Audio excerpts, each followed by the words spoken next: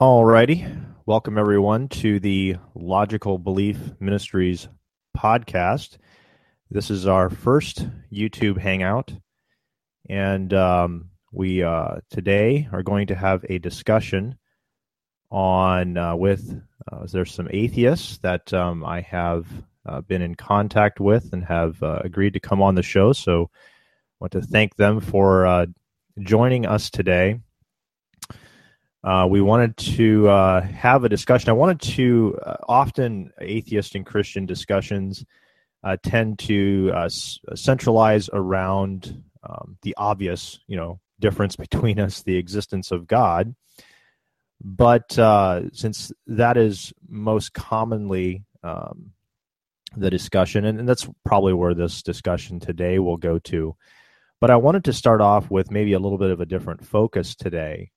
And look at some of the differences between the Christian worldview and the atheistic worldview when it comes to us as human beings, who we are, our makeup.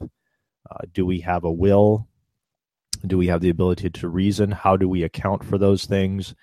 And so I asked Christopher, an atheist, to come on and join me. We've been in contact before. We have communicated. We've actually dialogued via the Bible Thumping Wingnut. For those of you guys that are not familiar with the Bible Thumping Wingnut, I would encourage you to check them out. So we have dialogued over there, and also invited the Realistic Nihilist to join us today also. He had emailed me a couple weeks ago and asked if we could do a discussion sometime, so I invited him on today, which should make this dialogue interesting. So I'm going to, without further ado, just going to go ahead and bring Christopher into the broadcast. And Christopher, I just unmuted, thought I unmuted your mic.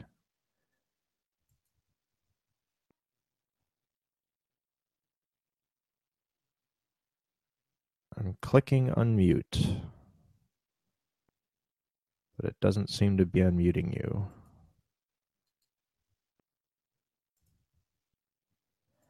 Christopher, you may have to disconnect and rejoin. For some reason, I'm clicking on the unmute button for you, and it is not unmuting you. Oh, click broadcast? Okay. Show and broadcast. There we go. Now I have control over my mute. When we're not when we're not live and I'm not broadcast, you can mute and unmute me. Okay, I got you. Live, you need to broadcast me. Okay. But good morning. Yeah, good morning, Christopher. How are you doing today, man? I'm doing great. So go ahead and just give our listeners just a brief introduction for yourself. And actually, this is going to be, I don't know you that well myself, other than, I've seen you on the Bible Thumping Wingnut. And so I'd like to, know a little bit more about you myself. So go ahead and just give us a brief introduction for yourself. Sure. So my name's Christopher Mowdy. Can you hear me all right? Yeah, I can hear you. And there was a while where I had a podcast or a video podcast or just a show, whatever you want to call it, on YouTube called Meeting of the Minds. I did that for about a year and a half. And it initially started in the framework of the New Covenant Group, which is also a broadcast network. And then I eventually did it on my own. And the point of it, as the title kind of betrays, is I wanted to come to a meeting of the minds with people I disagreed with, whether they be theists, deists, atheists, or whatever. And, it was an opportunity to disagree without being disagreeable. I consider myself an atheist. On some days I consider myself an apatheist. I don't really care much for labels, so long as in each other's positions. What else? That's about it. I manage a laboratory that studies psychology, the psychology of olfaction, of smell, and and that's it. And I like having these kinds of discussions. Well, then you should be well equipped to have this discussion when it comes to if you've had some training in psychology. You might actually even be better equipped than I am. I'm just a lay Christian who just loves studying theology and philosophy, and love dialoguing and talking with other people about my faith and the differences of the Christian worldview with the atheistic worldview. So the reason I actually wanted to talk about this particular topic really has to do with a lot of things that are going on in the news today and in our world when it comes to a lot of the terrorism that's going on. Sure. A lot of the evil actions that men are doing against other men. This has obviously happened throughout all history, but this is obviously in the forefront of our minds right now with a lot of the things that are going on.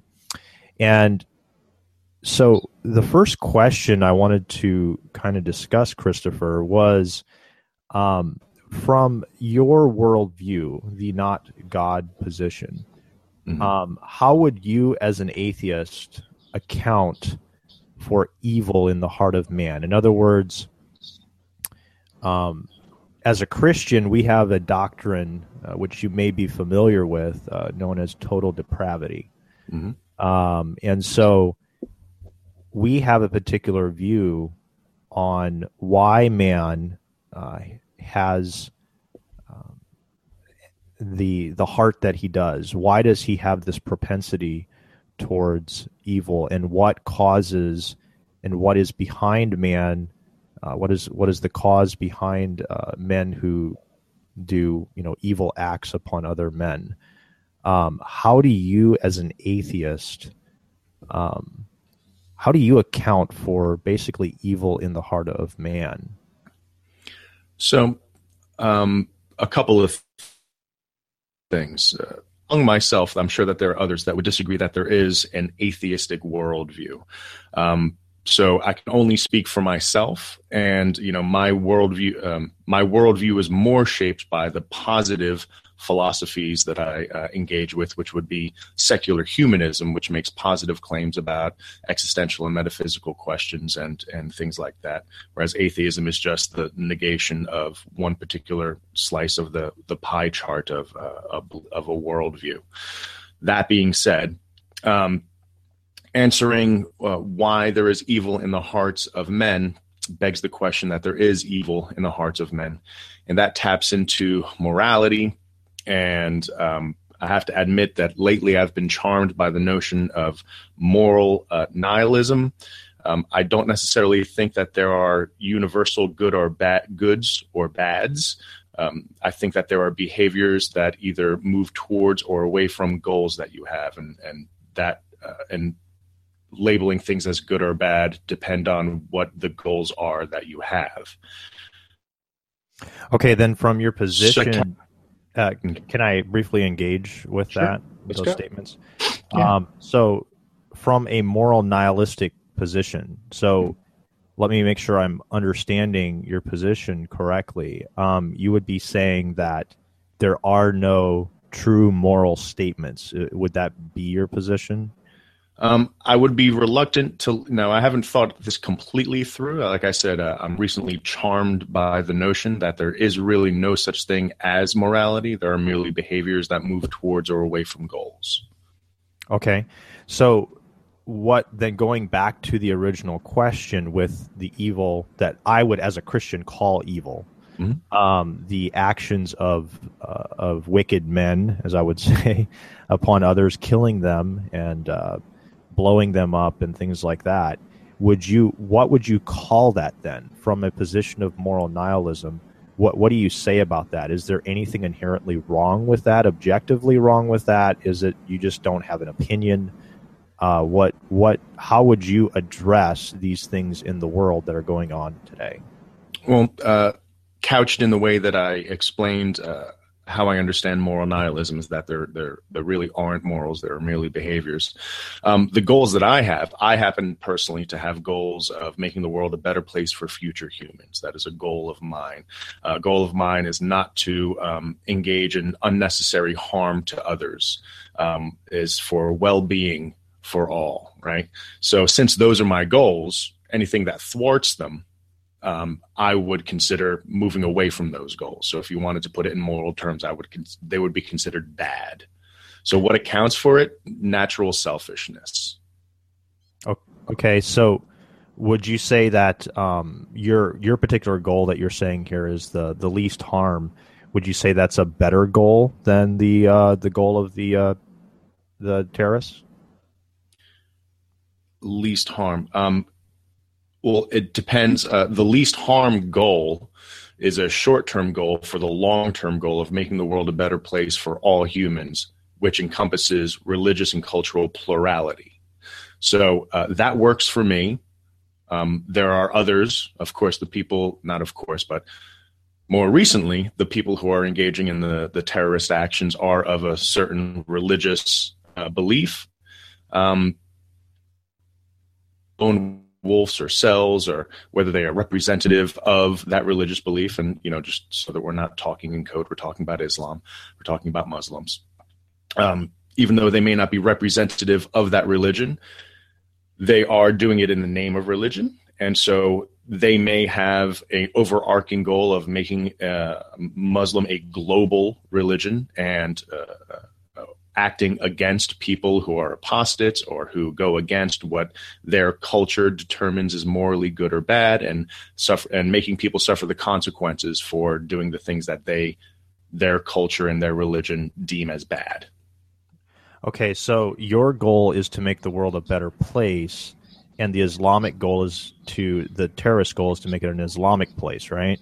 Well, so to them, that might be a better place as well.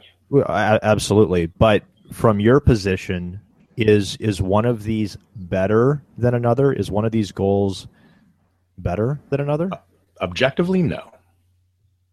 Okay, so you would have no basis by which to then talk to somebody that is a terrorist or anyone else that engages in has a different worldview than you do, or at least when it comes to your purpose here. You're saying your purpose is here to make it a better place, but somebody else says, well, I'm a hedonist. My purpose here is to, bring self-pleasure. Do you, from your position, do you have anything that you can say and discuss by saying that your position is better than his? Or you just say, okay, well, that's your preference. I really have nothing to say about that. So this works on several levels. You can be a hedonist and a contributing member to society. If you are a hedonist that is not a contributing member to society, and is, in being a hedonist, you will probably cause self-harm, whether it's through gluttony or through promiscuity, or whatever causes most pleasure to you, right? Hedon and hedonism and hedonics is all about pleasantness and pleasure. So, you can be a hedonist and a contributing member to society. And so long as you're a contributing member to society that meets my goals, as far as influencing me and my family and the people I care about, you can do whatever you'd like. And that's the nuclear version, right? So long as your hedonism doesn't impact me, my family, and my friends, then you can have at it. So let's say you have a member of your family who is a hedonist who does cause harm. Let's say he thinks that, raping small children is what brings him the most pleasure. Would you have, what's that? That's a ridiculous example, but okay. Okay. Well, okay. But there are people that do that, right? So I don't know why it would be a ridiculous example. Are there people in this world? We went from hedonism to sociopathy and pedophilia. Okay, but let's even just say that. So let's say that there is a person that has that particular outlook on life. Mm-hmm. would you, once again, would you tell them that your position is objectively better than theirs, or that's just their personal preference, just like you just explained the hedonist? That's just his thing as long as he doesn't bother me. Okay. Well, that's where personal morals shift to societal morals. And societal morals are more utilitarian from my perspective, right? Personal morals should be, if you believe in morals, or as I would say, personal behaviors that move towards or away from goals, are much more hierarchical, or what's it? There's a word I want to use I can't think of right now. I can't think of this word right now. It's self-actualized behaviors that move towards and away from goals, right? That's where I personally work from. In the society in which I live, the moral code will be codified in laws that are utilitarian. What is the greatest good for the most people? So, since my personal goals are not to rape children for fun, if a family member of mine was doing that, then I would address them based on how I understood things. From a legal perspective, they would be causing harm utilitarian-wise because they are not producing the most good for the most people. They're producing the most good for that one individual, and that just works against the society in which I feel comfortable maneuvering in. Oh, okay, but you're saying that society here is the determinative on whether something should be, So let's say somebody says, "Well, I don't agree with that. I don't agree that society is the one that determines," because it sounds to me kind of like you're begging the question a little bit here. You're still assuming the greatest good is the objective standard, and so you're saying that when somebody goes against what is the greater good of humanity, then society should, in fact, have laws and things in place in order to take care of those people who don't have this standard, which you're saying is not objective, but it seems to me you're applying it objectively, the greatest good standard that you're trying to use. Since we live in a democracy and I get to vote for policies and I get to choose where I live, if I choose not to live here in this democracy, I can choose to live in other ones that have different rules. What I'm saying is my greater goal of making the world a better place for everybody, for future humans, that will be met by the way that I vote, the way that I vote for policies, the way that I vote for people that uphold certain policies, and it'll reflect the society in which I choose to live. I choose to live in a society that shares the behaviors that move towards the goals that I have. Okay, but that seems to be like you're still just simply assuming that the greatest good is the best standard, is the objective standard that we should hold to. Well, no, that's that assumption. Everything that you're saying. I made a distinction between my my self-actualized goals from which I work. Like I will behave based on my moral compass, right? And I expect reciprocity. It's a social contract that I have with others that they will do the same. And if that moral compass of theirs goes against mine and breaks my personal and social boundaries, I will act accordingly. In society at large, I think that it goes away from self-actualized because I don't think that everybody has the same goals or has the same motivation or has thought about what their goals and values are to the extent that I have. I think that it's more necessary. It is pragmatic for it to be more utilitarian in society. So is it objectively something that we should all do is to be reciprocal to others who look for the greatest good? Because you did say that other people need to engage in reciprocity when it comes to you're going out there. Your goal is to be to bring about the greatest good, and so other people should be reciprocal to that. So is that an objective claim that people ought to be reciprocal, or is that just something that you prefer? Once again, that way. I'm going to frame this according to goals. If your goal is to have a society that works, reciprocity is one of the mechanisms that'll facilitate that. Okay, so that's more pragmatism. So you're just saying that if it works, that's what makes it good. I'm not applying the word good. Okay, but you did say that if you want a society to work, you have to do it in this way. So that's what determines your. That's not actually what I said. Okay. I didn't say that. I didn't use the phrase "have to." I said that one of the mechanisms that facilitates a society that works is reciprocity. Okay. Does a society need to work? It depends on what your goals are. If you want humanity to exist, and then we're getting into what some would deem a biological value, right? Then we're going to get into ideas of like Antonio Damasio and other neuroscientists that say that survival is the base assumption, biologically speaking. So in order to survive, we are social creatures. So that means that we need to have a society that facilitates the spreading of our genes, the selfish gene idea. So, I mean, you can get into those. I mean, if you're asking me objectively what morality is, my straight up answer is going to be, I don't know. But what we're doing right now is having a discussion about how I understand it up to this point. And I reserve the right to change my mind based on studying it more. Okay, that's fine. The next question I just wanted to ask, does the word evil, does that mean anything to you? Is it meaningful within, or good or bad? Are those words meaningful to you? Well, let's stick with just the word evil at this point. Is that meaningful to you within a moral nihilistic position? No. So that's a meaningless word.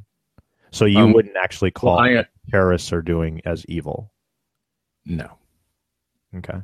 It's just what they do according to their, they're just the result of naturalistic processes. So it's just the result of naturalistic processes in their brains. That's just what they do. It just is. That's just the way it is. Yes. Okay. That's interesting. So, okay. Now, if you're asking me what the value of what their behavior is, then I have a specific answer to that. I don't think that it goes against the goals that I have. I think that it goes against the goals of most societies, and it goes against the biological value of survival.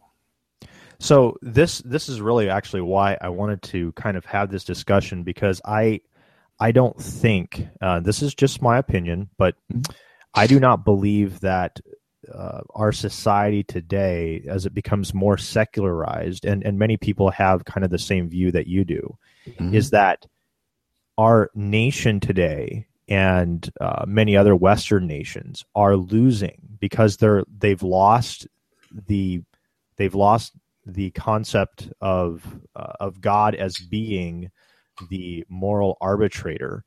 They can no longer meaningfully address evil. And so that is why I believe in a lot of these cases, when it comes to, we look at, even after Islam, does, as from my Christian worldview, evil acts all over the world, that our media and a lot of people will still purport Islam to be a peaceful religion, and they doesn't seem to me that they have a worldview in order to actually to engage with what's going on and actually call evil what it actually is, and that is that which goes against the character of God and is inherently evil, and that word actually has meaning. And so, what does losing mean when you say the nations are losing?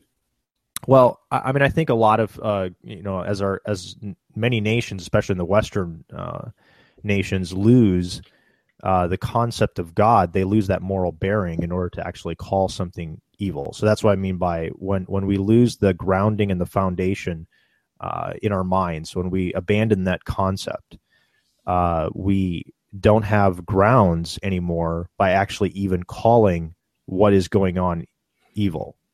We have no moral grounding for that. In fact, this even goes back to, I believe, at the Nuremberg trials. The Nazis said that, well, what they did was not evil because there is no objective standard. So their society determined it was good, and since society can, determine for themselves, what ought to happen, then they did not violate that standard, and there was no reason for nations to prosecute them. So, and that sounds like it mostly has to do with framing, right? And when you talk about morality, you can talk about the me versus us kind of morality, which is like the hedonistic within my culture. Why should I not do what I want, and why should I do what's the best for us? Collectivist is a me versus, and then there's the word is the us versus them. As the world becomes more, we understand that within cultures, they think that they're being reasonable. Within our culture, we think that we're being reasonable. There are some overarching things that we would call moral about, having to do with like murder and suffering and stuff like that. But the details are very different between cultures. And so how do we deal with the morality between tribes? And I think that's much more difficult to deal with, and I don't think that anyone has an answer. And if your answer is Christianity, then you would have to globalize your version of Christianity in order for your utopic vision to come to fruition.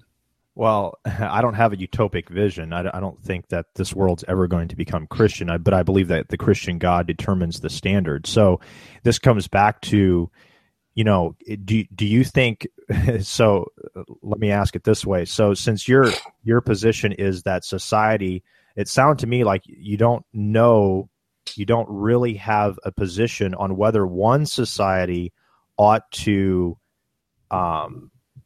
tell another society that what they are doing is wrong and they should cease from those particular actions because their own society approves of that. And this goes back to my original premise. I don't think our Western society any longer has a worldview that's capable of dealing with other societies who are actually engaging in objective evil, but they don't have a worldview in order to deal with it. And I think your last statement kind of proved my premise there and my thesis there, because you just, I think, and you can correct me if I'm wrong, but you did say that there needs to be more thought, and you don't really know whether one society ought to impose itself upon another one and correct what they deem from their society to be wrong. Did I understand you correctly on that? Yeah, I'm not in a position of foreign relations where my goals and values are to be imposed onto others. For the societies that resonate with the goals and values that I have, we will, not we as in me personally, but the society that I live in and the society that they live in will become allies in fighting against societies that cross the boundaries of what we consider morally correct and incorrect. Okay. So would you say it's objectively wrong for one society to impose its morals upon another? No. Okay. So you wouldn't have a problem if a society actually did that, though? They can try, and then we will see what happens. Yeah. But you wouldn't have any objection, like you wouldn't say they ought not to do that. They ought not to do that. Based on the structure of the society I live in, if they were to cross a boundary based on the goals of that society, there would be consequences via justice. But you would just say that's just the way it is. It's not that it's wrong for them to do that. So when a terrorist comes over here and flies planes into the World Trade Center, it's not that they ought not to do that, but there might be consequences for them if they do that. Like we might bomb Afghanistan. Are you speaking objectively, or are you talking objectively, or based on my goals? No, I'm speaking objectively. Is there ought they not to do that? Because if you're just saying your own personal subjective goals, that's your own subjectivity. That only applies to you. So So I To am an speaking extent, it does. objectively. Yeah. Okay. Yeah, to an extent, it does.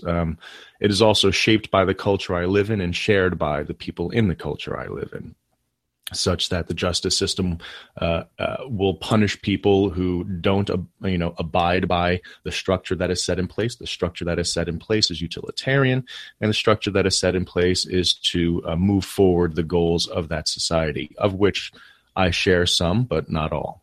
That being said, if somebody were to, from a different society or culture, were to come into the society and culture that I live in and act in a way that is punishable, which is against the goals that are non-utilitarian, that are not for the greatest good of the greatest people, then there are consequences. Should they? From their perspective, they should. From my perspective, they shouldn't. Is that objectively wrong or right? I don't understand. I don't have the knowledge to make the claims of what is and is not objectively right or wrong. Would you ever oppose anything within our society that like actively work against? Would you ever oppose anything within our society that would go against your own subjective, your own subjective greatest good standard? I do every time I vote. Okay, but why would you impose your standard on somebody else by voting? I'm not imposing. I'm flexing my right to do so. I'm given that right in the society I live in, and by voting for people who have a platform that resonates with me and not voting for people that have a platform that doesn't resonate with me. And of course, it's always a lesser of evils because I don't really want most of the people that are placed before me. But that being said, that's how I act against the people that are doing things that I don't like. Okay. So if somebody else came along and said that, your vote goes against, my own personal preference, you're working against it. Mm-hmm. And I don't like that. Okay. Is that something that you're still willing to do from your position, that it's just subjective and you should not impose your beliefs upon others? So I shouldn't vote according to my conscience because another person disagrees with me? Well, I mean, would it be objectively wrong to do that? Would it be objectively wrong? Yeah, I'm gonna go back to what I said. I don't really have the knowledge to determine what is objectively right or wrong. So I guess I'll say I don't know. Okay. So let me ask you this. This is the next thing. So I'm assuming you're a materialistic naturalist. Is that correct? What does that mean? In other words, would you say that that we are the result? I mean, obviously, I would assume you believe in evolution. Is that correct? I do accept evolution. Okay. So the scientific theory of evolution. Okay. Yeah. Would you say that we are simply the result of natural processes, chemical reactions? That's what we are a result of. Excuse me. I'm drinking seltzer over here and it's giving me gas. A little agita too. As it stands right now, I don't have any reason to believe that there is anything other than nature. Okay. So for you, all that exists is what is material. You don't have any grounding or justification for anything that is immaterial. Oh, sure I do. Electromagnetic force. Well, that is part of the electromagnetic force is still immaterial. Forces are immaterial. Gravity is immaterial. Weak and strong nuclear forces are immaterial. Electromagnetic force is immaterial. They still exert force within space-time. So, like for example, gravity just distorts space-time. So I agree, but that's not material. If your definition, so just to clarify, if your definition of material are things that exist in space-time, then yes, but that's not my understanding of what material is. Okay, yeah, I just find something as material as that which extends into space. So, I mean, you would like for example, you're, I'm sure, well familiar with Einstein's equation, Hmm. energy mass equivalency. So even things that energy, for example, are and mass are equivalent. So anything that extends or exerts itself into space and time would be considered part of the material universe. So that is those things, the strong, weak nuclear forces, gravity, electromagnetic energy, all that, and matter itself is all that you believe exists. Correct? You don't have any justification for anything outside of that. Right now, well, of course, I believe that consciousness exists, and as to whether consciousness is completely born out of material, I mean, that is the theory that I'm working from. But the mind-body dualistic position, I don't think is a fruitful one to move forward with philosophically. I think that mind and body, to answer your material immaterial question. I think that was actually the very next thing I wanted to go to when you brought up consciousness. But yeah, keep on going. Yeah, I think that the dualistic position is fruitless when it comes to trying to understand consciousness. Okay, so if that's fruitless, then consciousness is somehow simply natural processes occurring within our minds. Yes. Okay. So if we're simply natural processes occurring, then man, what man does, the actions that he performs. For example, I'm a Christian theist. You're a professing atheist. So you're simply a professing atheist because of natural processes in your mind, and I am a Christian theist simply because of natural processes in my mind. Is that correct? Mm-hmm. Okay. So then why are you here having this discussion? Because you asked me to. Okay. But that would be the question, Christopher, from your worldview, that, I'm just a Christian theist because my brain fizzes that way, and you're just an atheist because your brain fizzes that way. Why do you join the Bible thumping wingnut and have discussions with Christians and because I have behaviors that are motivated by intent. Okay, but intent assumes will again, and assumes things like consciousness, and I would can you provide any sort of explanation about a rock has being, but it doesn't have consciousness. It doesn't have intent. It doesn't, and that's just a natural thing.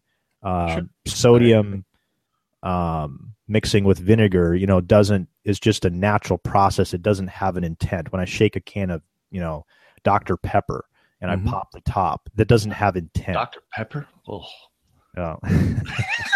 I can use a different example if you want. All the sodas. I had to pick Dr. Pepper. But if I shake it, you wouldn't say that has a particular and pop the top. You wouldn't say that can of soda has a particular intent, right? Of course not. No. Okay, so why do you have intentions if you're just a natural process? Well, if you're going to talk about consciousness, I'm going to go ahead and throw my hat in with all of the other great thinkers of the past several centuries and say that I don't have the answer for consciousness. The current answer that resonates with me the most is once again, the idea put forth by Antonio Damasio that within nature, there are things with and without nervous systems. Of the things with nervous systems that have evolved, to have central and peripheral nervous systems like we have predictive map-making tendencies, and these map-making tendencies facilitate our brain to be more efficient, and that is what mind comes from. And then through evolution, we've come through several phases where the mind has certain forms of self, and humans happen to be the manifestation of how a autobiographical self comes to the mind that is born out of predictive models and mapping that occur within our version of nature, which has a nervous system. Yeah. So if I understand you correctly, you just described the natural system, nervous system. So you're just assuming consciousness. It didn't really give an answer for consciousness. What do you mean I'm assuming consciousness? Well, you didn't give me a reason for why we have consciousness. You just said that, things that have a nervous system seem to have at least some level of self-consciousness and self-awareness. But that really just assumes it. That just begs the question. Oh, sure. You're right. So my answer, I did give an answer, and the answer was I don't know. Okay. The theory that resonates with me the most right now is that consciousness is the emergent property of this autobiographical self coming to the mind that exists in the brain, which has a patternicity of predictable models and predictive mapping, and central nervous system all the way back down. Now, would you agree, going back, because now we've had two discussions, we've had one discussion on morality, mm-hmm. And we've had a discussion on consciousness. Would you agree and concur with me that the Christian worldview does provide the justification for those types of things? Consciousness, for example. Does the Christian worldview, in your opinion, justify that?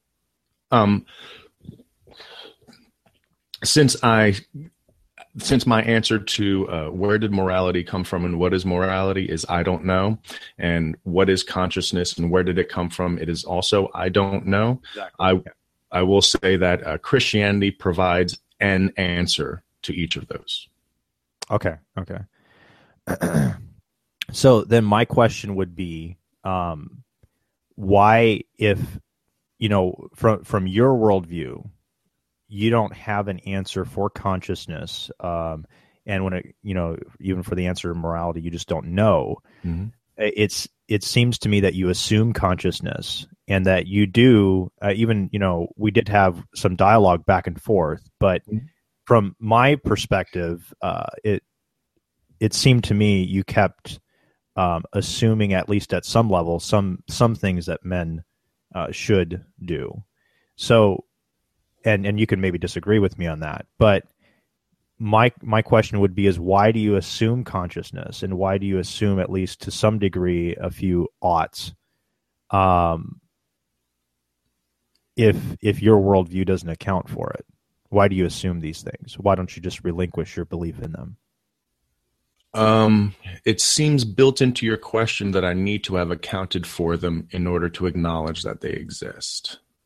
Okay, but I think that would be the thing that you would ask for me as a Christian. You would say that I would need to account for the God in order to say that he exists, right? Oh, no, I don't know. That's where I'm different from other atheists. I will never ask you to prove your God or to show why your worldview is better than mine. I'm not interested. That's where I'm an apatheist. Okay. Alrighty. Do you have any questions? Let me see here. I think we kind of went through.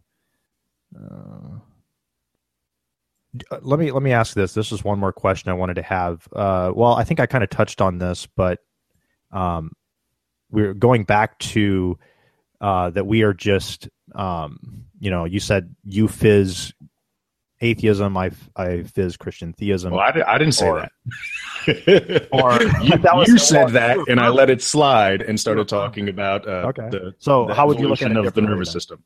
Okay. So then how would you describe it differently then, if you don't like my analogy there?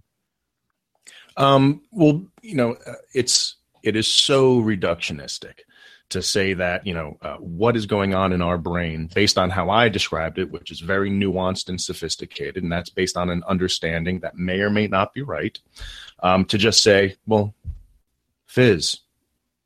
No, that's just like, well, you that might is say so simplistic. Is that what you're saying? It's just an oversimplification? Indeed, it's reductionistic. Yes, there are chemical processes that are going on, but we're not just the chemical processes. The chemical processes, from an evolutionary perspective, serve a function, and that function is, depending on what it is, right? So if it's appetitive or if it's aversive, then you have different neurotransmitters that are going on in your brain that either signal to move towards or to move away. And what does that do? I mean, and that's where the biological value or the genetic value of survival comes in. We are, from a strictly biological perspective, and I don't think that this is really something to build a morality on, we are strictly, survival machines. Okay, so you said, you did make the comment here, it says we are not just chemical processes. Mm-hmm. And then you proceeded to describe several different chemical processes. So if we're not just chemical processes, mm-hmm. what is it other than a chemical process that we are? We are everything other than chemical processes, and including chemical processes that facilitates the emergence of consciousness. What is that? I've already admitted that I don't know the answer to consciousness, to exactly what it is or where it came from.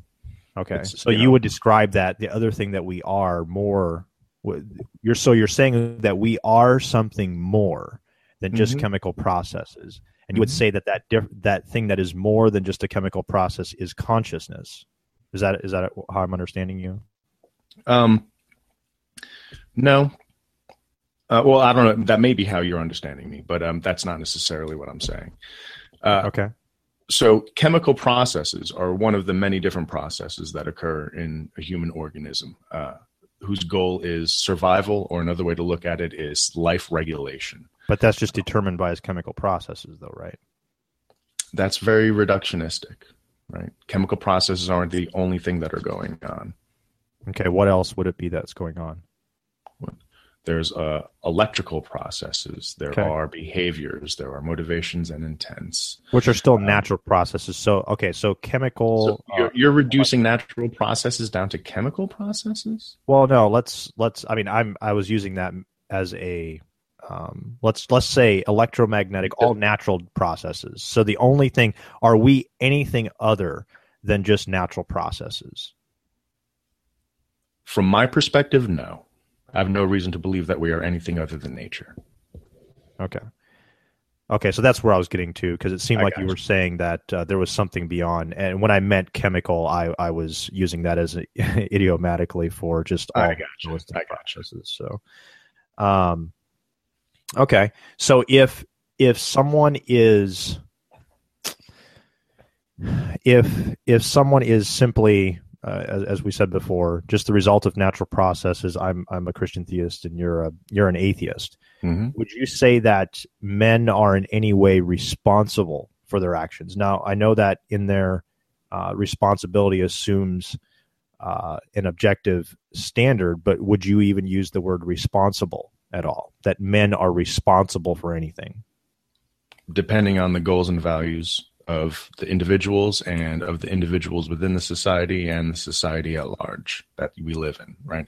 It assumes responsibility, assumes an obligation. An obligation assumes that there is a society within which you are responsible for your obligations, right? And we are social animals. So as far as nature goes, we are a subset of nature that are social organisms. So within the framework of societies, how that answer would be given.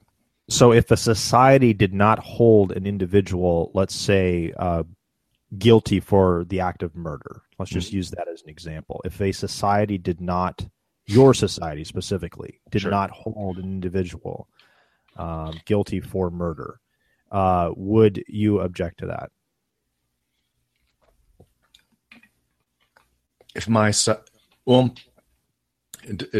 okay, without getting too deep into it depends. If my society didn't attempt to pursue justice in the face of a murder, then I would consider that a wrong. Okay, but how? You just said that it was based upon whether they went against societal norms. Why would you object to that?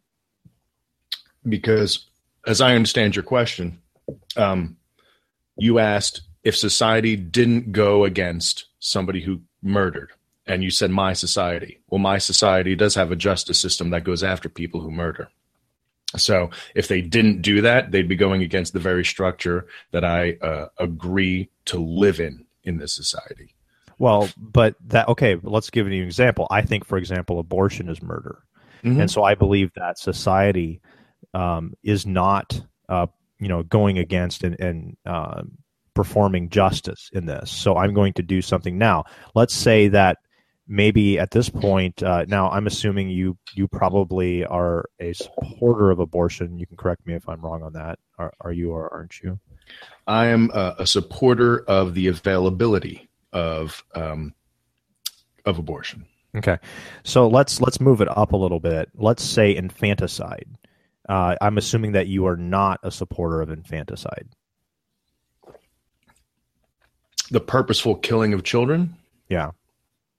The same way as killing them in the womb. If they're not necessary, if they're not needed, if they're going to cause a problem in my life, they're going to be inconvenient, we can eliminate them. You would object to that, killing right? Children due to inconvenience? Mm-hmm. Children that are born? Yeah. Mm-hmm. Children that are born. The same way as people kill unborn children for convenience. Okay. No, I wouldn't say that that's right. Okay, you would say that that's okay. So if a society did that, if a particular society did that, I mean, we can even take examples of, there's obvious examples. We have Stalin, Pol Pot, Hitler, the obvious examples of, let's take Hitler's society.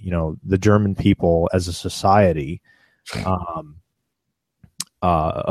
didn't have an issue with the extermination of Jews. So would you oppose that society? And would you say that they're wrong? Okay. Yes. Okay. So why, if your standard, you were saying, if anything outside of yourself, outside of your own subjectivity, you were saying that your own do the greatest good, what you think is the greatest good is your own standard, but that only applies to you.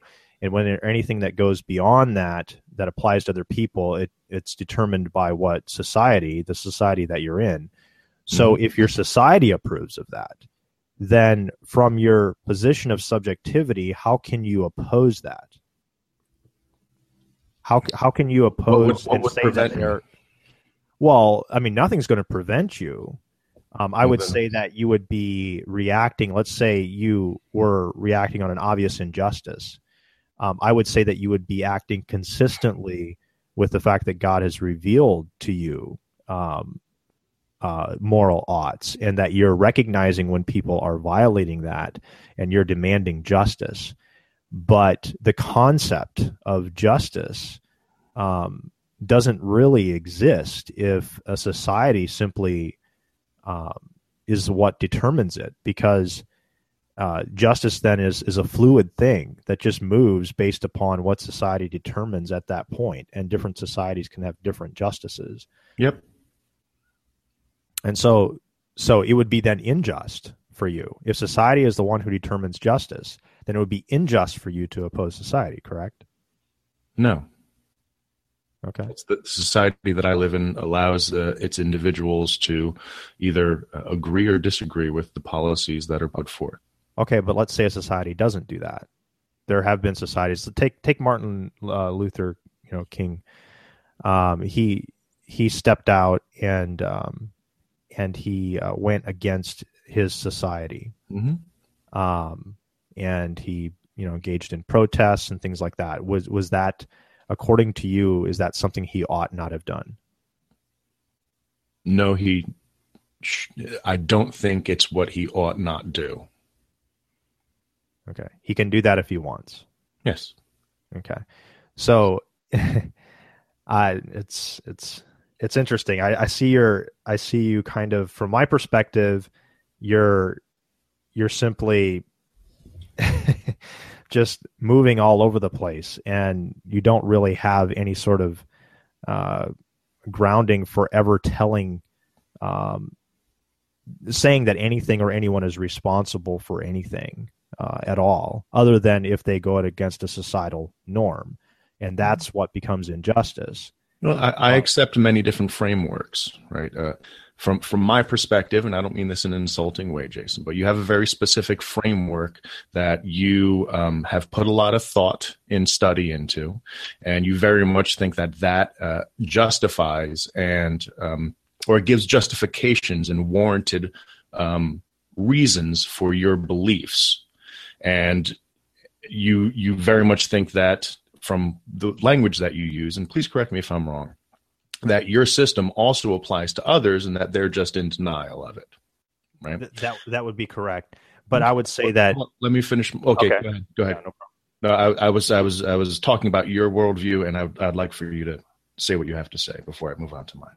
Well, what I was saying is I think you're actually what you're doing is you're saying you're actually doing exactly the same thing. Mm-hmm. You have a worldview and you have a standard which you are holding to just as much as I am. So I don't think that that's really a distinction.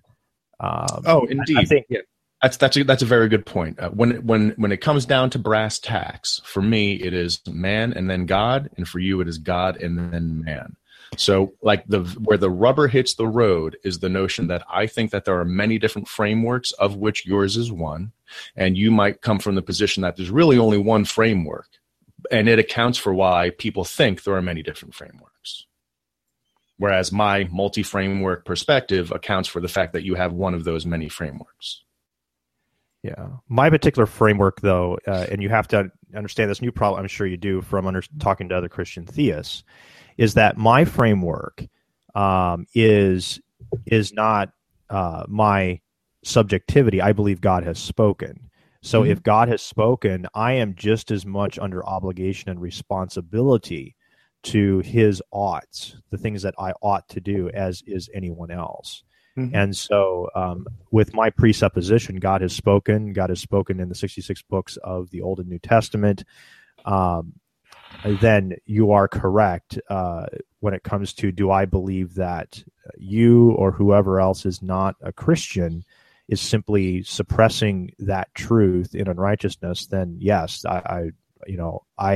I hold to my presupposition, and that is what my presupposition tells me. And I believe my presupposition can actually account for the morality, which it seems to me, I mean, you can correct me, but it seems to me you're kind of dancing around and trying to avoid. And when we were even talking about consciousness, the worldview. Now the one thing I do want to make. Before you make the next point, I'd like to interject a little bit. So I accept that you believe what you believe. I'm happy for you to believe it. When you say that I'm dancing around things, this is at least the third time that I'll admit that I don't know. And not knowing, not having the certainty that you have, may not have value to you. You may want the certainty of being able to justify and account for the morality and consciousness. I'm not so brazen as to think that I need the certainty that it seems that you seem to be holding against me. Saying I don't know, one person's inability to account for things is another person's being intellectually honest. I value being intellectually honest, and therefore I don't know is a completely acceptable answer, because I would rather have questions that are unanswered than unquestioned answers. Now, would you say that you're certain that you don't know, though? Am I certain that I don't know? Am I certain that I don't know? That's a weird way of phrasing things. Well, because you were saying that I have certainty. So what I'm trying to expose is that you have certain beliefs also. You have certainty. I believe that there are things that I am certain about. I believe that certainty exists on a continuum. I have maximal certainty that I don't know the answers to morality and consciousness. So then, okay, so you're saying that certainty is based upon a scale of probability. Is that correct? For all things that are possible, they are tethered to things that are probable. Now, is that simply a probabilistic claim in itself, or is that a certain truth? Is it certainly true? Is it absolutely true that truth is measured on a scale of probability? Based on my predictive model, truth is provisional and certainty is is scalular. I don't know if that's not a word. That's an inside joke, but yes. So it's scalar. So that particular answer is not certain. It's just you think it's probably true. It works. I'm as maximally certain as I need to be. It is a basal assumption. The things that you claim certainty for, I just have a basal assumption about and work forward from there. Yeah. I mean, my opinion would be is that you have to have certainty in order to actually exist in God's world. In other words, you have to assume the validity of induction, the laws of logic, your ability to at least reason to enough that you can actually function in this world, that your reasoning is at least trustworthy. So I would say that you have certainty about those things, and if you didn't, that you could not function within God's world, which is, from my perspective, this is my position, Christopher, that all human beings have certain and absolute truths that they know and they must actually know, and God has graciously revealed to them so that they can actually function within his reality. Because a human being, a creature, as myself and you, we do not have omniscience. We do not possess all knowledge. So our ability to apprehend and know anything to be certain is not possible from a creaturely, non-omniscient position. And so what God has done is he has, from his own knowledge, because as creator, he obviously knows his creation, he has revealed to his creatures the necessary things that they have to, he's revealed it to them so that they know it with certainty, those things that they need to know in order to function within his reality. And so I believe, for example, that you don't question induction, that you don't question the uniformity of nature.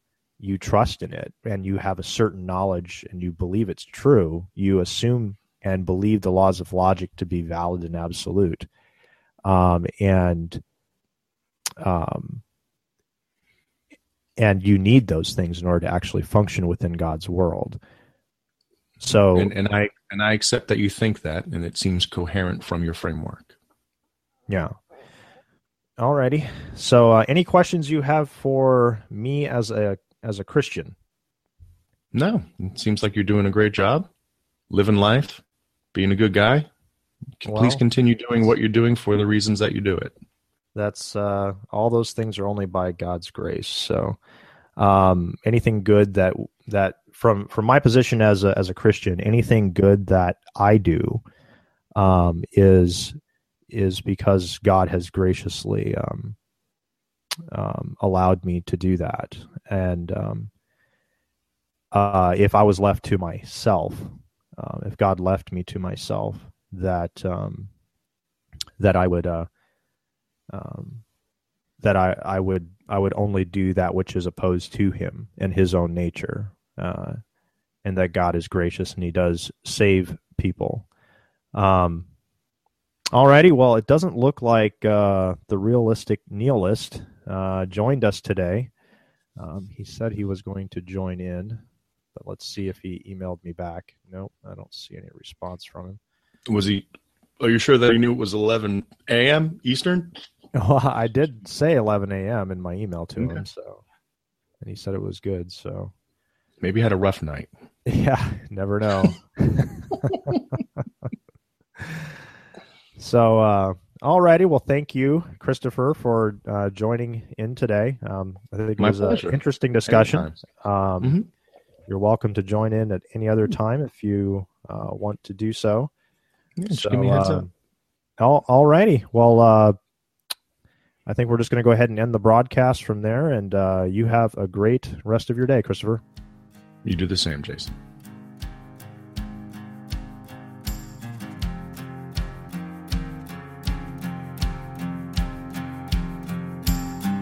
Don't you know that the unjust will not inherit God's kingdom? And through Adam's offense,